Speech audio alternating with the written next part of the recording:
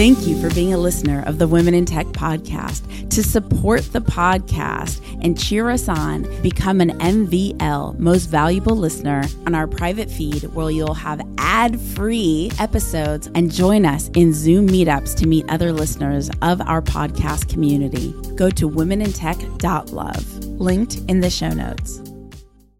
Welcome to the Women in Tech Weekly Remix episode. 3, 2, 1. My name's Espree Devora, host of the Women in Tech Show. The show means a lot to me. The reason why I wanted to create the Women in Tech Show is I wanted to create a positive piece of content, something where people can listen and say, if she can do it, so can I. To connect and collaborate with extraordinary women in tech around the world, remember to go to the Women in Tech Facebook group at womenintechvip.com. That's womenintechvip.com. The best business resource I have is my mentor's private Facebook group. I've never found a community that cares more about one another's success. It inspired me to create the same thing for podcasters. If you're a tech company or startup looking to grow your podcast audience, I created GetPodcastListeners.com, a private group specifically to discover how other podcasters have grown their audiences, so we could do the same. Check out GetPodcastListeners.com. That's GetPodcastListeners.com.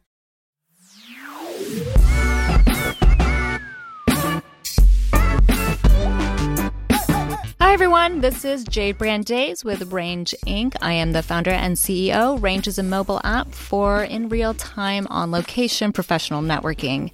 We're based out of West Hollywood. Right now, we're doing a lot of testing at events because that's one place where people are at the same place, all wanting to network with specific types of people, and so they can all use the platform at the same time.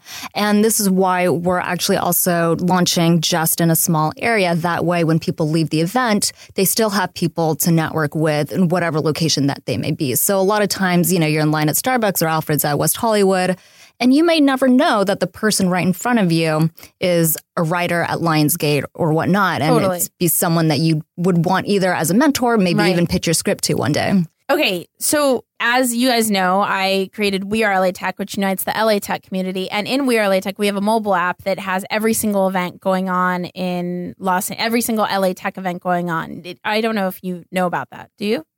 Yeah, I knew you had various events around you. And so if we got in touch on your behalf, like with organizers and stuff of the events, would you then supply these organizers an added value at their events, or is that competitive, or is that exactly what you're doing? That's exactly what we're doing. So, and I'm so glad you brought that up because, yes, for the most part, we are a consumer-facing app. So we would mainly help the attendees have a better experience at the event with higher engagement levels. So usually when people go to an event, there's maybe 100 people there, and you'd be lucky if out of the 15 business cards you end up collecting, one of them ends up in a true partnership, whatever that may be, right?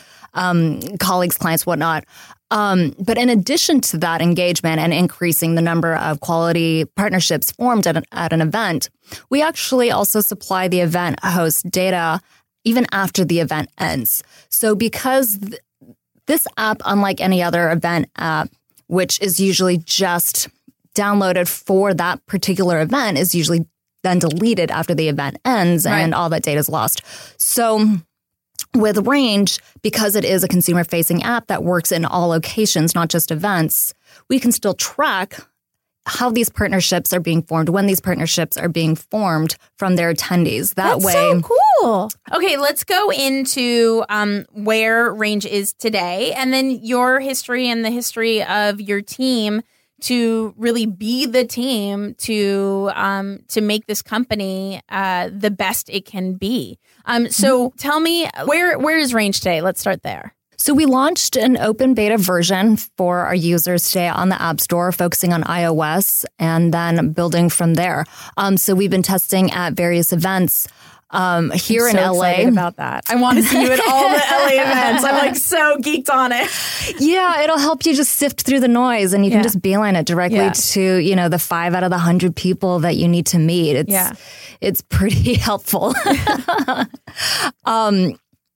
Yeah, so focusing on events right now in a very localized area, especially West Hollywood. That way, when they leave the event, there are still people in their area to network with on location, because it is a very location-based app. Right. So unlike a lot of other networking platforms that are mobile and geofenced, they're geofenced by mileage radius and not specifically to location. Right. And then we'll be expanding outward from there, coming over to Santa Monica and to the tech industry. Right now, we have a focus on the entertainment industry. Yeah. Since it is West Hollywood and that's my background. Hey everyone, my name is Jennifer Miller and I am the founder of Justice Tickets, where passionate fans can find secondary tickets at a price they can actually afford. We are based out of downtown Los Angeles. So the company started out as my thesis project. I was with Boston University's Media Ventures program. And so it was a little mix between like an MBA and media studies. And it was always kind of just like, pick something that you love because it's going to be with you. Yeah. And so I just sat down and I was like, what's something that makes me mad every day? Right. And I think starting there, and even before like sitting in classes of that's kind of where you should start, really helped me like find something that I loved and I wanted to work hard on it. And it wasn't just a classroom project. It became something that I was like, wait, this could actually be something. Yeah. So it went from that and to where we are now with a little bit of encouragement from professors and other people that I met. And why was it something that made you so angry? Why feel that much passion for this? For me, a random pain point, a random industry. Where did that come from?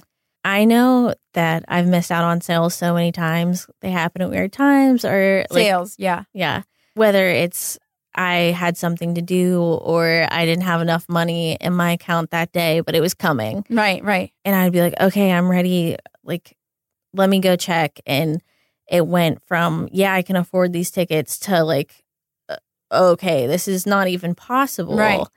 And it was just so frustrating. And then to see my friends when they needed to sell a ticket that they knew that their artist would talk about like, hey, don't use these sites. Like, we don't want them to exist. So they would turn to their Facebooks or to Reddit to try to like sell tickets. Right. And oftentimes just end up eating that cost and then no one's at the show. Yeah. So it's just people want to be there and we could fill these seats better. And that means better things for venues and better things for artists. And we just have to kind of stick up for the fans more instead of just people that want to make some money. And when did you develop like a love for music? I mean, I think we just as being a human, you're crazy if you don't love music. But when did you notice music played a more significant role in your life? I think the first time that it really kind of clicked with me was when I was old enough to realize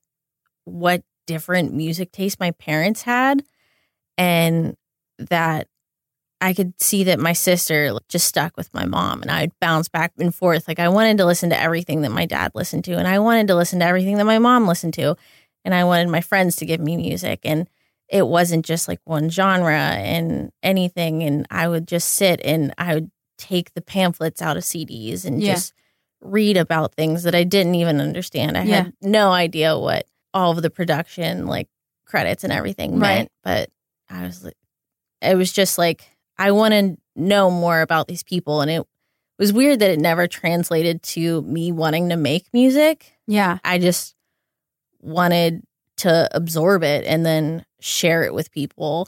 I think that's one of the most fun conversations you can have with people is like, not just like, oh, who's your favorite artist, but kind of tell me about like songs that really mean something to you. Like it got you through something. It makes you think of something in your life.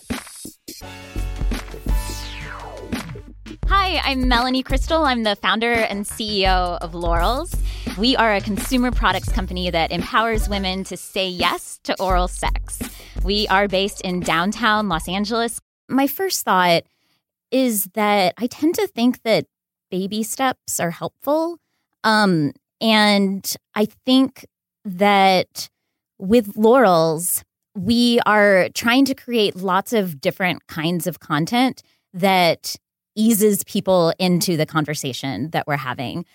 We've tried to avoid having posts that are just 100% about oral sex. Right. And like on Instagram, for example, if we have a really sexy image, then we've tried to sort of like moderate that a little bit by having a slightly less sexy content, because we're trying to reach every woman. We're not just trying to reach women who are incredibly comfortable with their bodies and with their sexuality. Right. And I think that for a lot of women, it can sometimes be shocking to get some pretty like explicitly sexual content on your feed. So we are trying to, take a route that hopefully avoids the flagging. We've only been live on social media for about 2 or 3 weeks. And I'm not aware if we've faced that yet, crossing fingers that we haven't.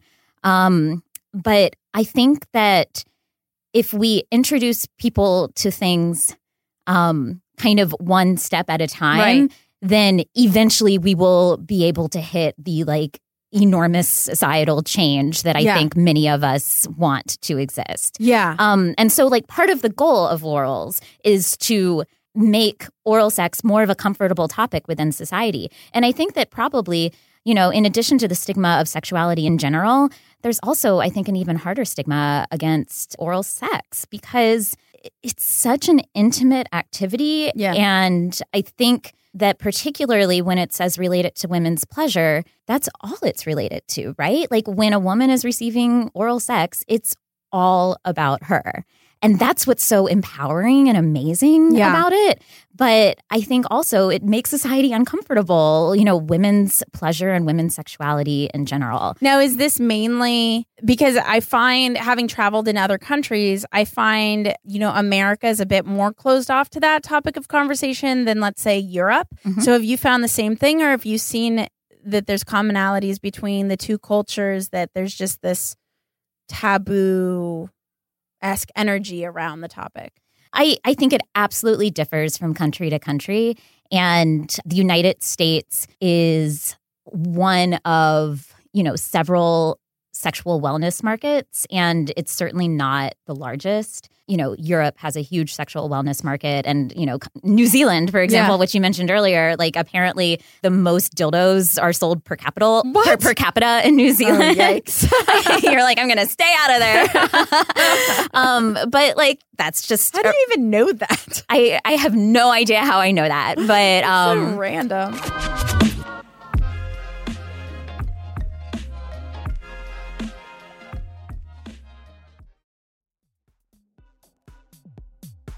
The Women in Tech podcast is hosted and produced by me, Esprit Devora, with help from Janice Geronimo. Edited by Corey Jennings. Production and voiceover by Adam Carroll. And music from Jay Huffman Live and Epidemic Sound. The Women in Tech podcast is a wearetech.fm production. Thank you for being a listener of the Women in Tech podcast. To support the podcast and cheer us on, become an MVL, Most Valuable Listener, go to womenintech.love, linked in the show notes.